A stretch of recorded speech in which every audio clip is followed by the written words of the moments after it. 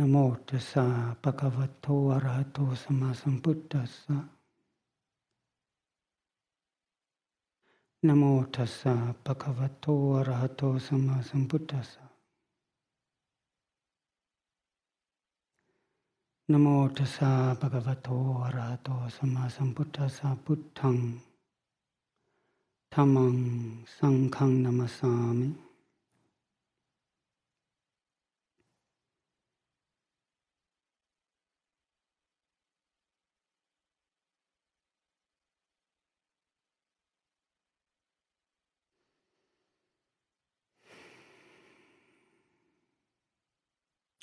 I begin by remembering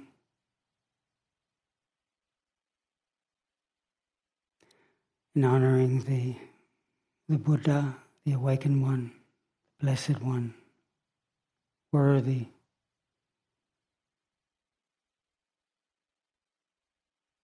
perfectly balancing form and emptiness.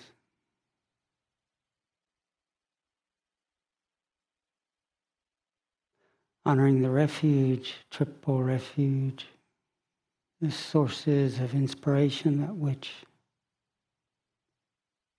the Buddha taught, those principles that are truly trustworthy, that can guide us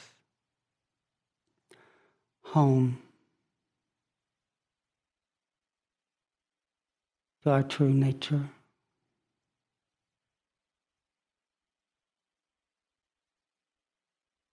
The Buddha realized we were refugees from our true nature.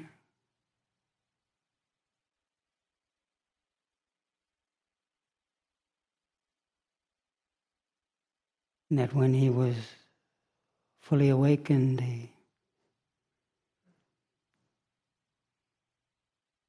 discovered that he didn't actually attain something.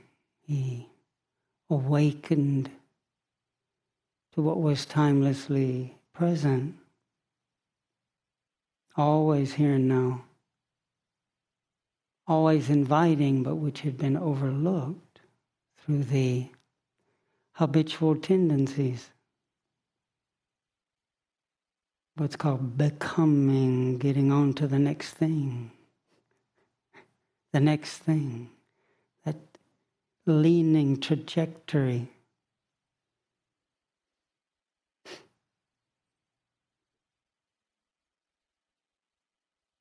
That misses the profundity of this moment, the depth, the immeasurability, swept away by the flood of sensuality, being dazzled by the sense of sight, sounds, which are part of our world. Smells and tastes and touches and thoughts and images, but through that chasing the sensual experience, missing again the ground, the matrix, the sacred matrix that makes it all possible.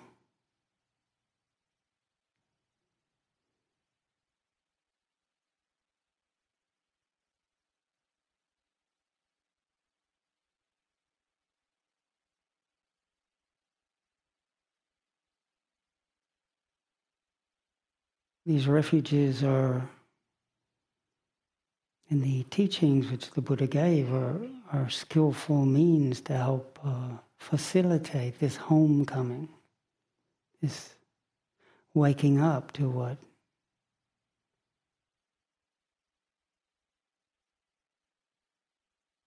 is ever shining, ever peaceful, ever vital, at the heart of our being.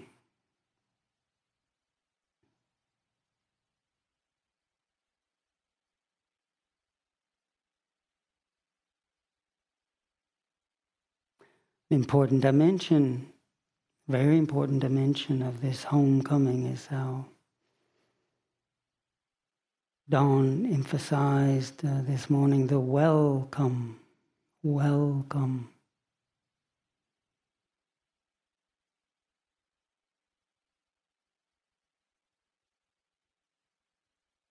That attitude of, as we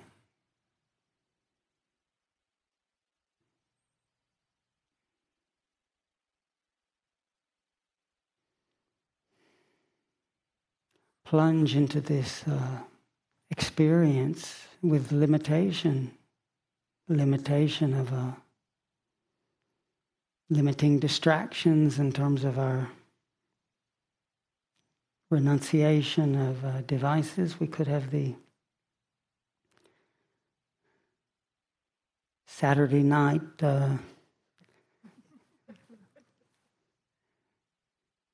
Netflix Samadhi. Kittisaro, I get in Samadhi when I watch Netflix. I think I do too, but is that the Samadhi that's conducive to awakening? It can have its blessing. But in giving up our devices and having the noble silence and having the simplified activity of sitting and walking and stretching, highlighting this being present for, and this important guideline of welcome. An important dimension of welcome is this attitude of kindness, this being willing to be friendly with what's emerging.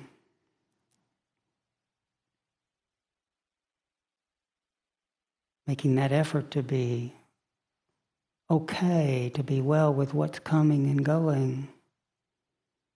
In these first days, this is 24 hours, one day and night, since we started the retreat. These first few days can be challenging because we're metabolizing, digesting, facing, meeting, and with a welcome encouragement, being well with what comes and goes. We're having the opportunity to, I like this word, metabolize undigested restlessness. Undigested, unacknowledged exhaustion. Many of us. It's a lot to keep up nowadays. For many of us, just keeping up with the duties, responsibilities, the concerns, the admin, the keeping the body going, the functioning within the system.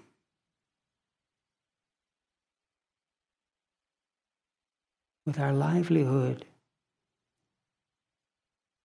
Sometimes when we stop, a wave of undigested exhaustion appears.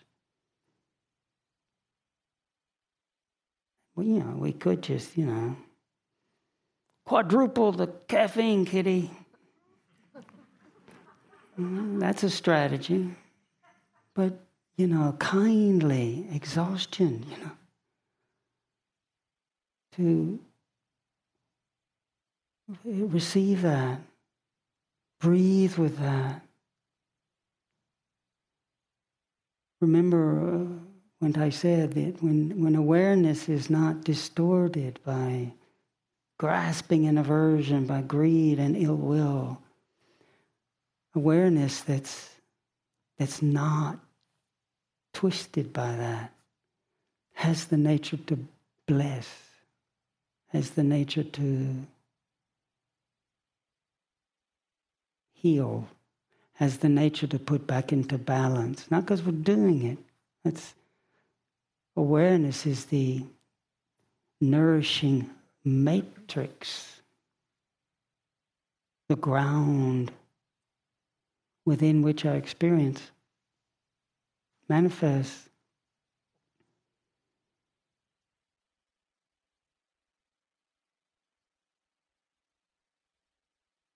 When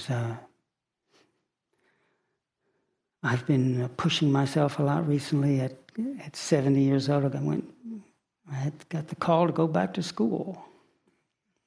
I went back to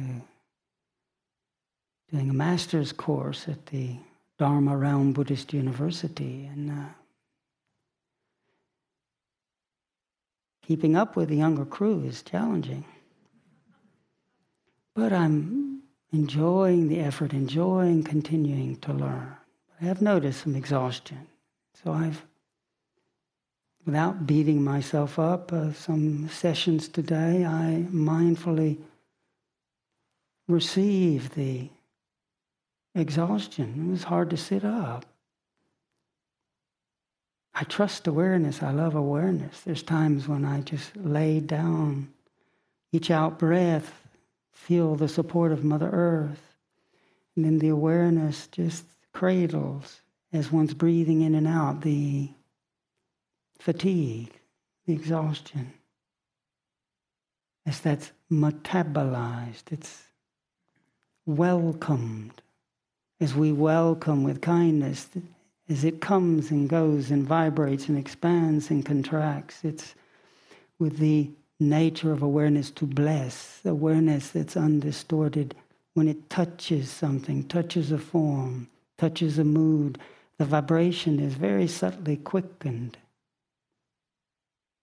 refined. This is a patient process. Undigested restlessness, that getting on to the next thing.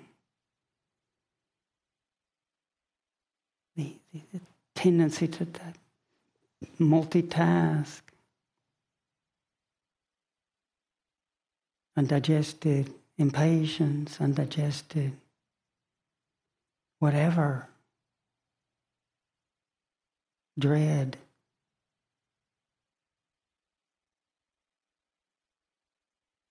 Something's coming up. It's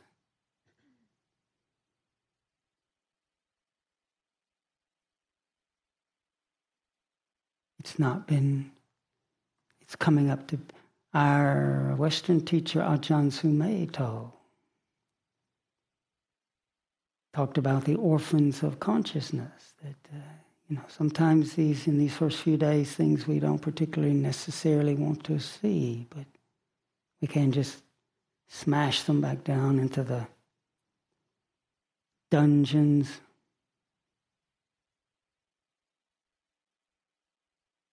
Triple the caffeine. You do your welcome, kitty. I'm off to Nibbana. As we're leaning forward.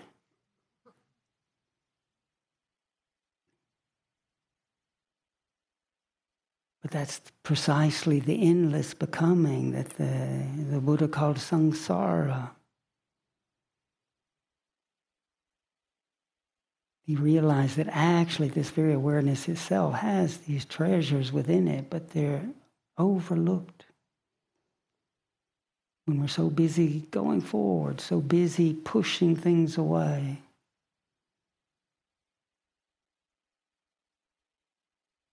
This arriving, it's a profound concept. Even though we talk about a path from suffering to the end of suffering, it's a way of talking. It's more and more, perhaps more profoundly arriving.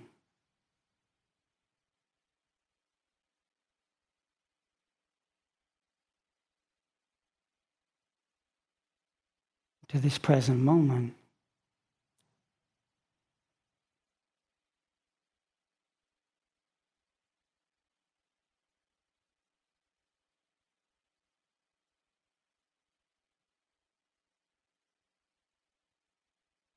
The tool that we were offered in our instruction this morning, by Dawn, the mindfulness of breathing. very profound.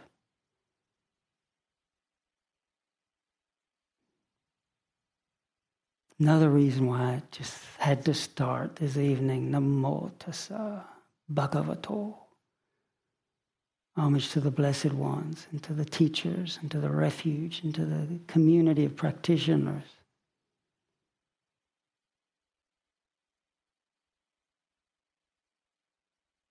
It was 46 years ago, pretty much this time of year. So it's a little bit over 46 years ago I met Ajahn Chah.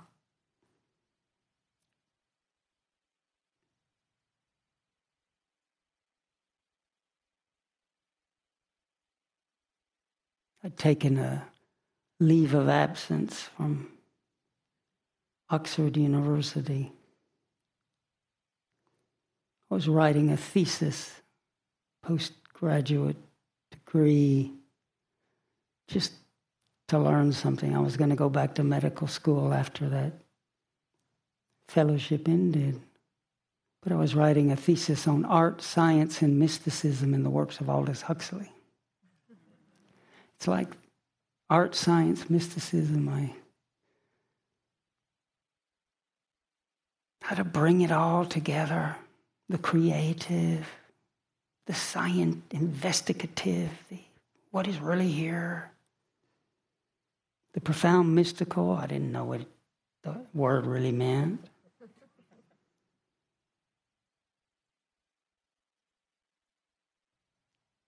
And because I was tripping over my own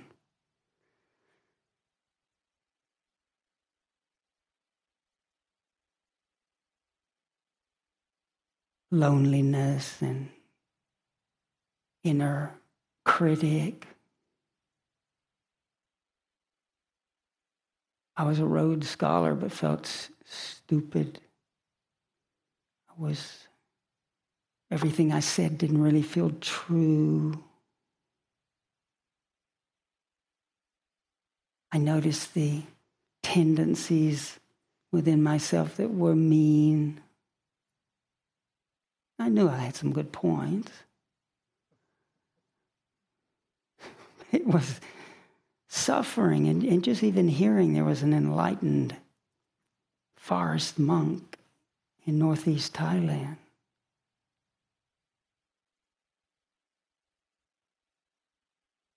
One thing in my life I'm grateful for, I've always realized that a good teacher is a blessing. It's a blessing to have a good teacher. And I realized that though I was good at taking exams and getting good grades, that didn't mean I was good at being happy and peaceful and understanding what led to well-being.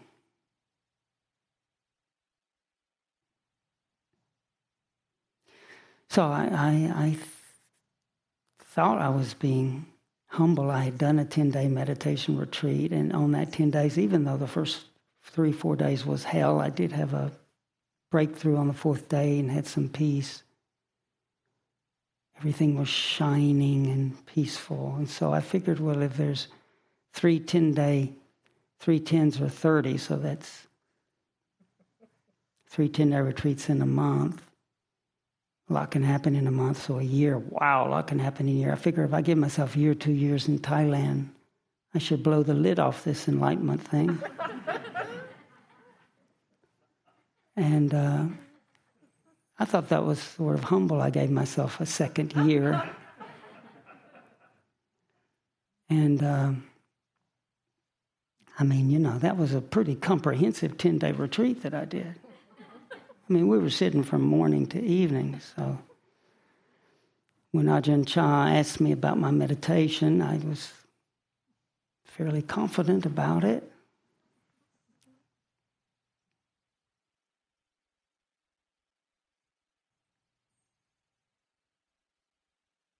And I think he could also see I was just trying to do too much with my art, science, and mysticism and the works of Aldous Huxley. And he wasn't that impressed. In fact, I had hoped. I was so inspired by Ram Dass when he met his guru, Sri Nimkroli Baba Maharaj, and Maharaji had tapped Ram Dass on the head in tears and insight, and I just was sort of, wouldn't that be nice? I was hoping Ajahn Chah maybe would tap me on the head or at least recognize I had potential. And so right in the middle, when he asked me about my meditation, of me explaining, he was on his wicker chair. He got down off the chair and onto the floor on all fours and started sniffing around like a preoccupied dog that was, very focused on something. But, and everybody was laughing, and it was comical. And then he got finally off the floor, sat back in his chair, smiled at me warmly, and he said,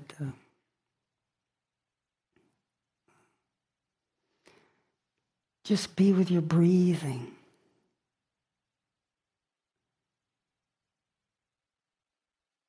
If you understand one thing well, you'll understand everything. If you try to understand everything, you might end up understanding nothing thoroughly.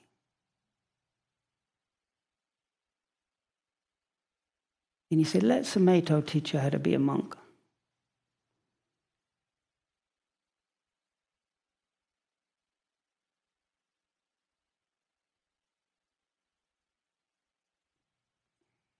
Be with your breathing. If you understand one thing well, you understand everything. If you try to understand everything, you might end up not understanding anything thoroughly.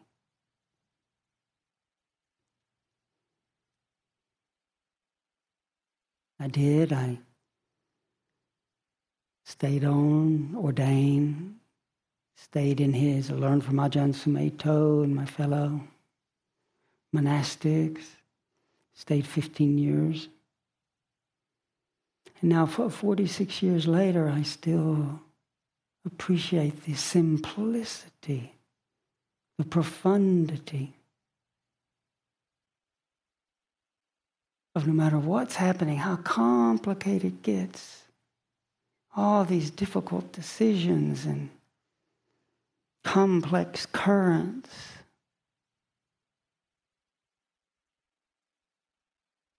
To be able to, whatever's happening, to pause, remember, realign with what's the Buddha called the first foundation in mindfulness, mindfulness of the body. It's always in present time, the body. It's always here. Our thoughts can get so lost in what might, or entangled in what did, and we don't want that. And just coming to the body, breathing in and out.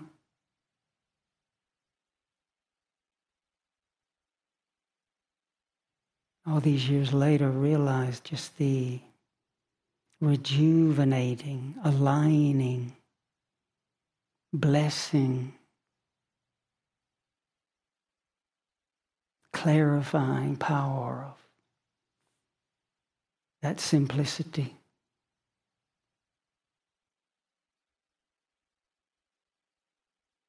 What does the breath teach us? It arises and ceases. It swells and subsides.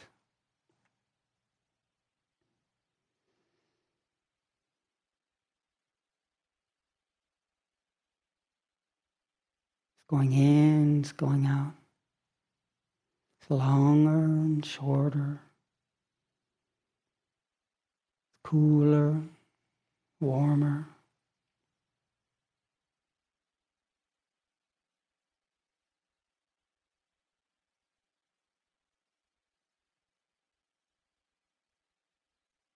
We learn from the breathing that what arises ceases, what begins ends, and that lesson we learn from breathing is actually true of every sight, every sound, every mood, every impulse, every circumstances vibrates, shifts, arises, and dissolves within an ever-present, unmoving wakefulness.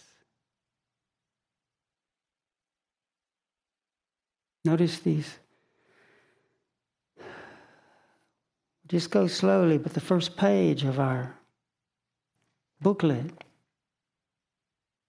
is the teaching the Buddha gave on being with the breathing. Anapanasati. Sati is mindfulness. Anapana, breathing in, breathing out. Mindfulness of the in and the out breath. When the Buddha is talking to his disciples, to the monks, and he says monks, bhikkhus, but he's including all practitioners. He's including us. Bhikkhus, when mindfulness of breathing is developed and cultivated, it is of great fruit and great benefit. When mindfulness of breathing is developed and cultivated, it fulfills the four foundations of mindfulness. Fulfills the seven enlightenment factors. Fulfilling true knowledge and deliverance.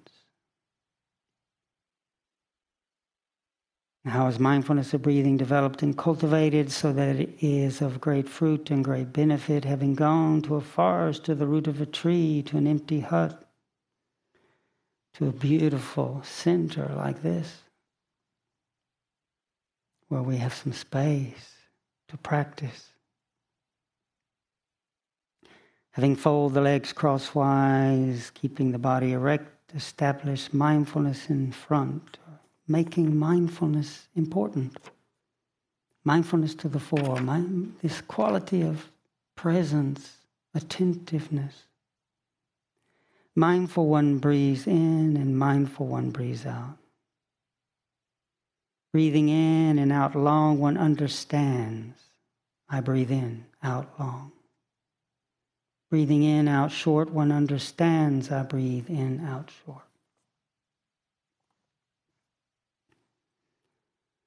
This understands, it's another translation could knows. It's talking about an inherent, innate, essential quality that knows when the breath is coming in, knows when the breath is coming out. That knowing nature, what Ajahn Chah called Puru in Thai, Puru, the one that knows. The mantra that Dawn shared with us this morning that help us being with the breathing, Buddho. It's the one that Ajahn Chah and many of the forest masters use. B-U-D, D-H-O, Buddho. There's the historical Buddha like with a capital B, Buddho, small b. Nominative case, it's talking about in here. This Buddha, this wakefulness, this inherent capacity of the heart. Even if we tried to turn it off, how do you turn it off? Kittisaro, too much work, I quit. I'm just not going to meditate. Done. If a sound comes, do you register it? That knowing, I quit. Do you register the sound? I'm not trying to meditate. Does one still recognize the in-breath? the out-breath. The knowing is inherent. What knows that we're sitting? What knows that we're lying down? What knows that there's an in-breath? What knows that there's an out-breath? The knowing, Buddho, that's the refuge. That's the primary, the Buddha said, the most essential, trustworthy, abiding Buddha. Dhamma, knowing what? We know the nature, what's arising as we're metabolizing these undigested tendencies, these are dharmas, these are moods, feeling tones that we can bless. And by our effort to welcome, to be patient with, as we breathe with and through, it allows these dharmas to be metabolized, balanced, all within a ground that's, even though the in-breath comes and goes, even though the sound of my voice appears and dissolves, in between the sounds, isn't the knowing nature still present? We don't just keel over. The knowing nature registers the sound, registers the silence. Registers, knows, understands the in-breath, the out-breath. So the first steps of this is just reconnecting with this inherent. It's called using our wisdom. We're not having to get anything from out there. That's the very notion, I've got to get it. We're being encouraged to access these inherent treasures of the heart that are in here. Simple.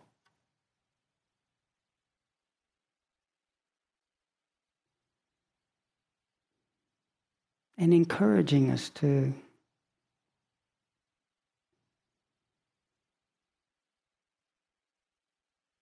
even just know a long breath, a short breath.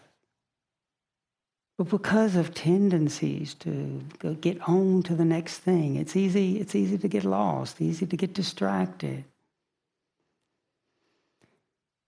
Ajahn Chah encouraged us, use that long breath from time to time if we're feeling lost, feeling distracted. Just take a few conscious long in-breath and out-breath. Receive again that blessing, offering, and especially here out in nature. We're so lucky to be here. Receive that blessed gift from Mother Nature as we breathe in. And on that out-breath, as we're relaxing the forehead, the eyes, the shoulders, the body, allow the blessing of that in-breath to suffuse the body. As we relax, feeling Mother Earth holding us, as we're realigning with this first foundation, this first reference that the Buddha says is so helpful for establishing and training ourselves to stay with this refuge, this inherent capacity of knowingness, of understanding, and not so much the understanding of some kind of intellectual knowledge, more an immediate, that which knows right now. How do we know we're leaning? How do we know we're cold?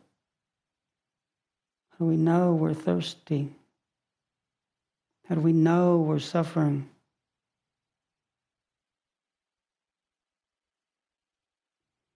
A few long breaths can help us return.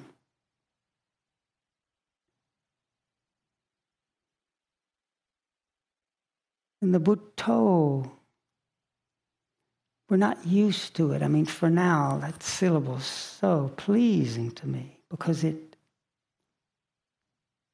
each Bhut is like a bubble, a bud that flowers. Bhutto actually is what happens when the sun hits a flower. Bodheti, it opens to the sun. The Bhutto is a word that is sound that refers to this wakeful, open dimension of being, which is awake. It's a part of us that's always awake, that knows. Bhutto. So a mantra, when we're not used to that, it can be quite strange. Well, because we like thinking about this and thinking about that. But I've been thinking lots that I want to think for decades, and where's it end me up in knots a lot of times. So the mantra is a way of training the heart to, rather than thinking the million things, it's a sound, it's a word, a phrase that protects the mind, helps guide the mind back to something essential. In this case, the mantra is continually guiding us back to the refuge, to this Buddha nature, essential nature, this timeless nature.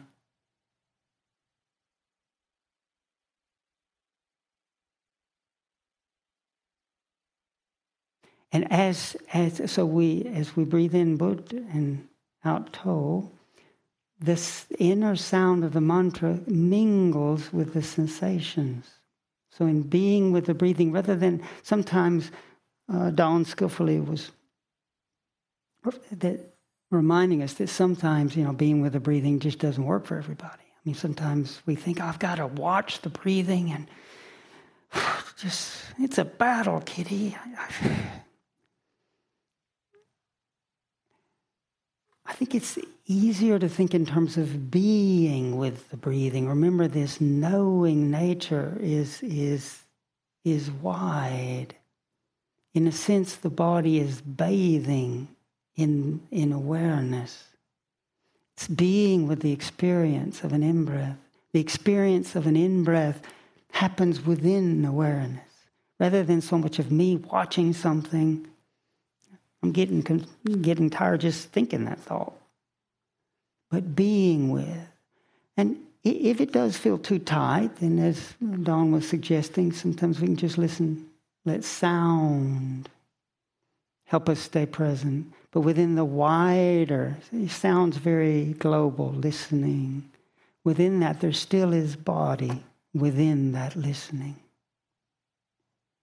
Or even noticing hands and feet is also noticing the body. Actually, the whole body's breathing. The breath that the Buddha spoke about, there's the mechanical breath, air coming in, air coming out. That's just the surface dimension of breathing.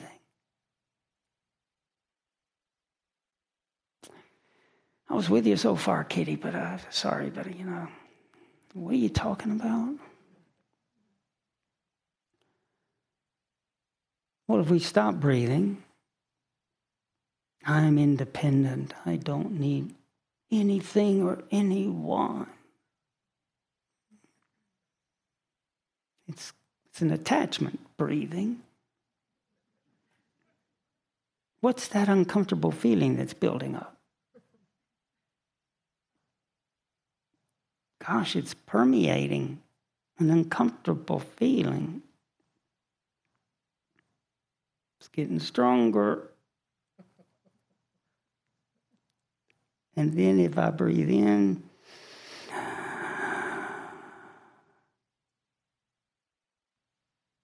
feel the flush, the subtle breath brings this vitality, suffusing.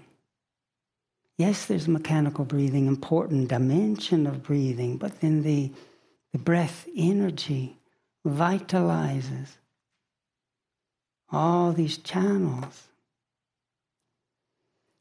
At first, as one breathes in and out with the mantra encouraging wherever we're comfortable being with the breathing. Ajahn Chah quite liked the nostrils at first. For me too, at least we can find it.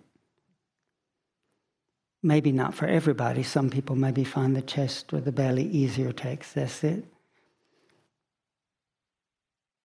Certainly my nose, which was a source of me being kidded when I was a kid a whole lot. I had an English teacher that used to say, "Son, you've got a nose like the keel of a ship." I said, "Thank you for that. I needed that." But in mindfulness of breathing, it can be, who would have thought that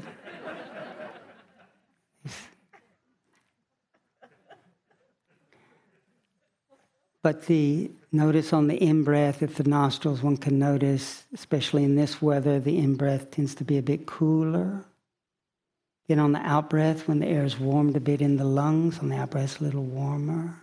That knowing nature registers cool and warm, long and short. But one can be with the breathing, for example, at the nostrils, mixing it with the Buddho, and that sound of the mantra just reminds one what one's doing, be awake. Then that,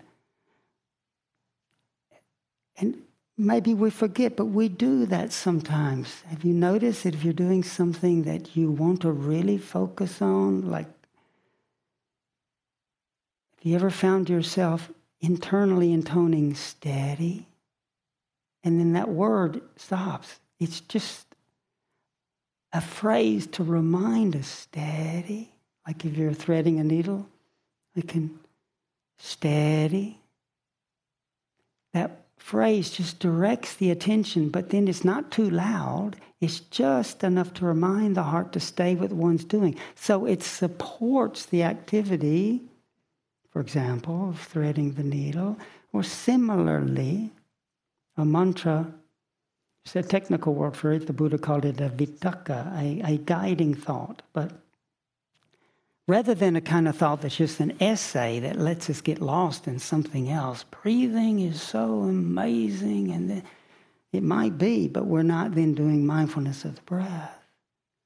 A shorter, moderating thought like steady or just in and out. Or why I like Buddho is it's a thought that reminds us just to be present. And it reminds us that we're not going somewhere else. We're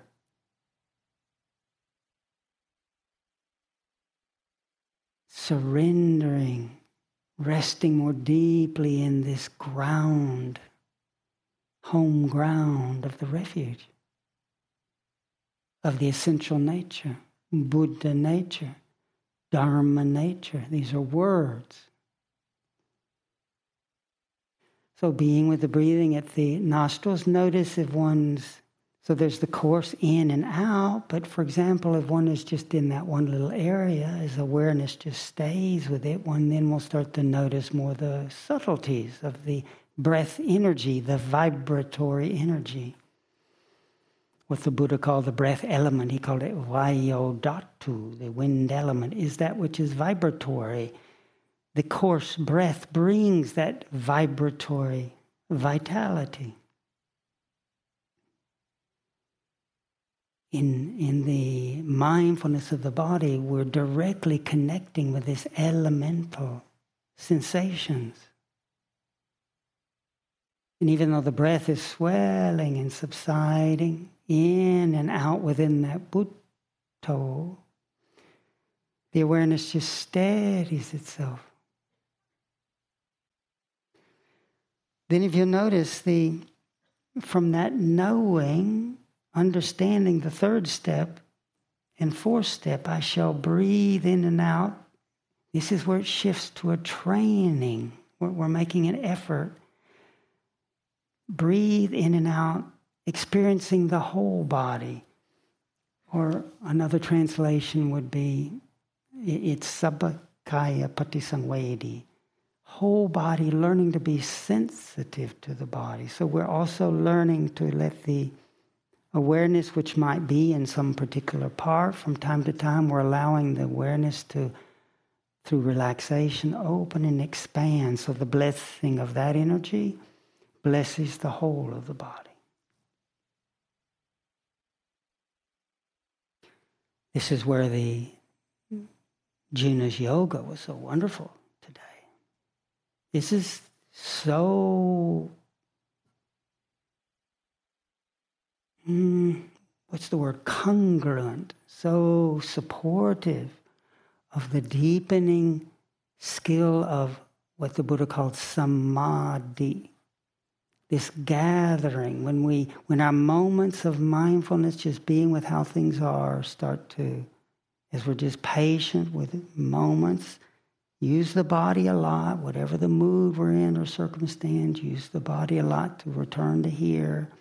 As these moments, we get lost, we begin again, take a deep breath, ask the question, as Don was saying, how is it now? Reestablish.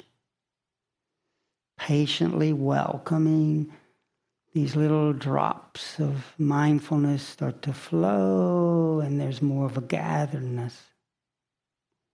And if our samadhi is just located in one tiny little place, it's more fragile.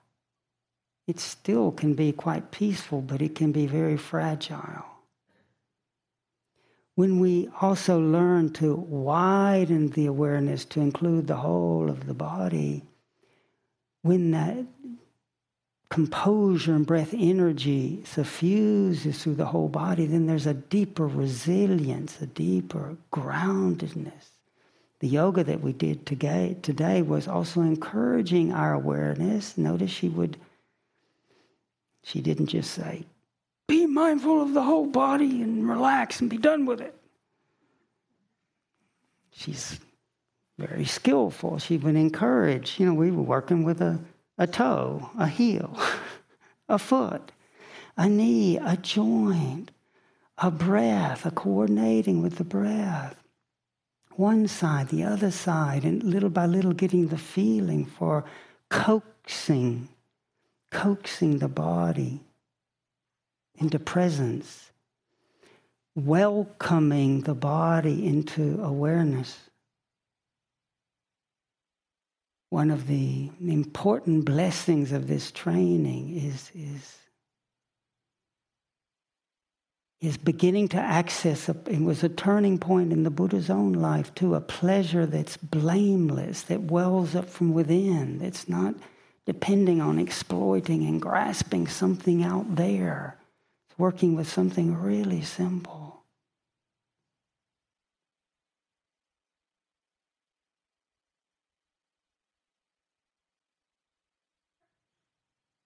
So to explore the coming days is steadying ourselves, being with the breathing, with a different part of the body. Then also practicing widen the awareness, and as one wides, relaxing, allowing that sense of energy and those sensations to mingle with the rest of the body.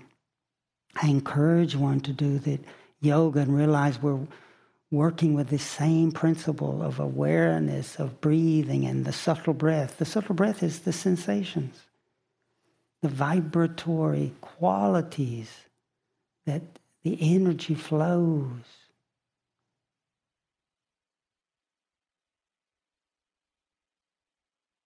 And to be kind and welcome And if you understand one thing well, you understand everything that what comes goes. We're just building a foundation. But we don't have to wait till we get perfect samadhi to be able to recognize that every breath, every sound, every mood shows us this, what appears dissolves. Every Buddho, every mantra, Buddho, arises, dissolves, and each one takes us home. Each sound, if we listen to it, savor it, it appears, it dissolves in what remains. Oh, this kaleidoscope of experience is happening within a shining jewel, of a measureless jewel. How wide is our wakefulness? Is there an edge on it?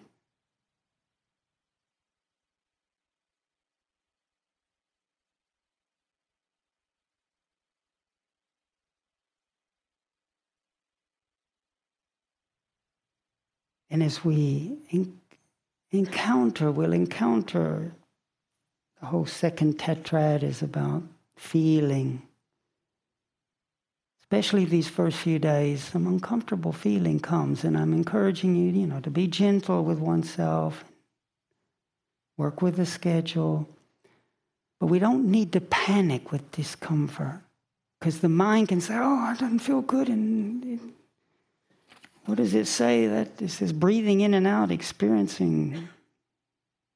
Sometimes that's translated as rapture. Thank goodness this is joy. But we think, God. But even if it's uncomfortable, what's being pointed to here is when you welcome things, breathing in and out, even if it's uncomfortable, the seed of piti, what the Buddha called rapture or joy, is just savoring it. Allowing ourselves to subtly enjoy just being awake, even to what's not comfortable. Learning to relax with it is very important in that metabolizing, that we're together. We're like trees that purify the air. We're purifying all this karmic undigested stuff, not only our own, but of our culture, of our society, all that we bring with us. These first few days, we're doing a service for ourselves and each other. As we breathe in and out and let each Buddho or each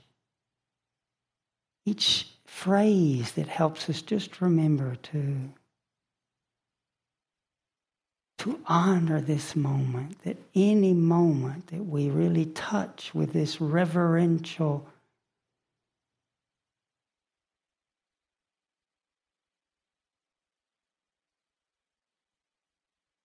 everything is sacred. The heart that is just as if for the first time experience what is an in-breath, what is an out-breath, that sort of quality of presence blesses. That's the Bhagavato. That's the Bhagava. That's the blessed one that we align with when we do this practice. So I encourage us, be patient. And again, is why I started with a grateful Namo Tassa Bhagavato Arahato Sammasambuddhassa, because these practices keep deepening. And it's something so simple as training ourselves to learn how to be simple with an in and an out breath. Little by little, this practice deepens. We'll make it so more and more as our life unfolds, we're able to return to a sacred ground that's rejuvenating, that's healing, that blesses. So, congratulations for making it through our first day and night together. May the goodness of our efforts to metabolize all these unmet, undigested moods and sensations,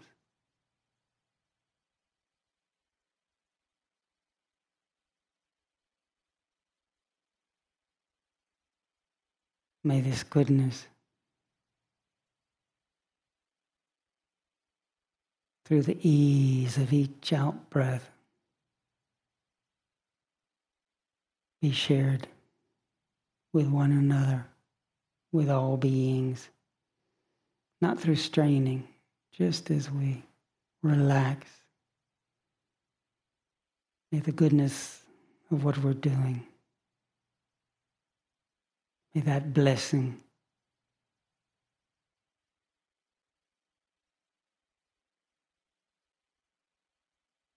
naturally extend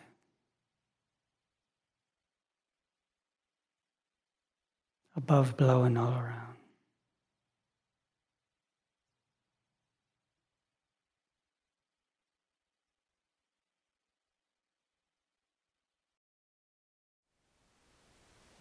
Thank you for listening. To learn how you can support the teachers and Dharma Seed, please visit dharmaseed.org/donate.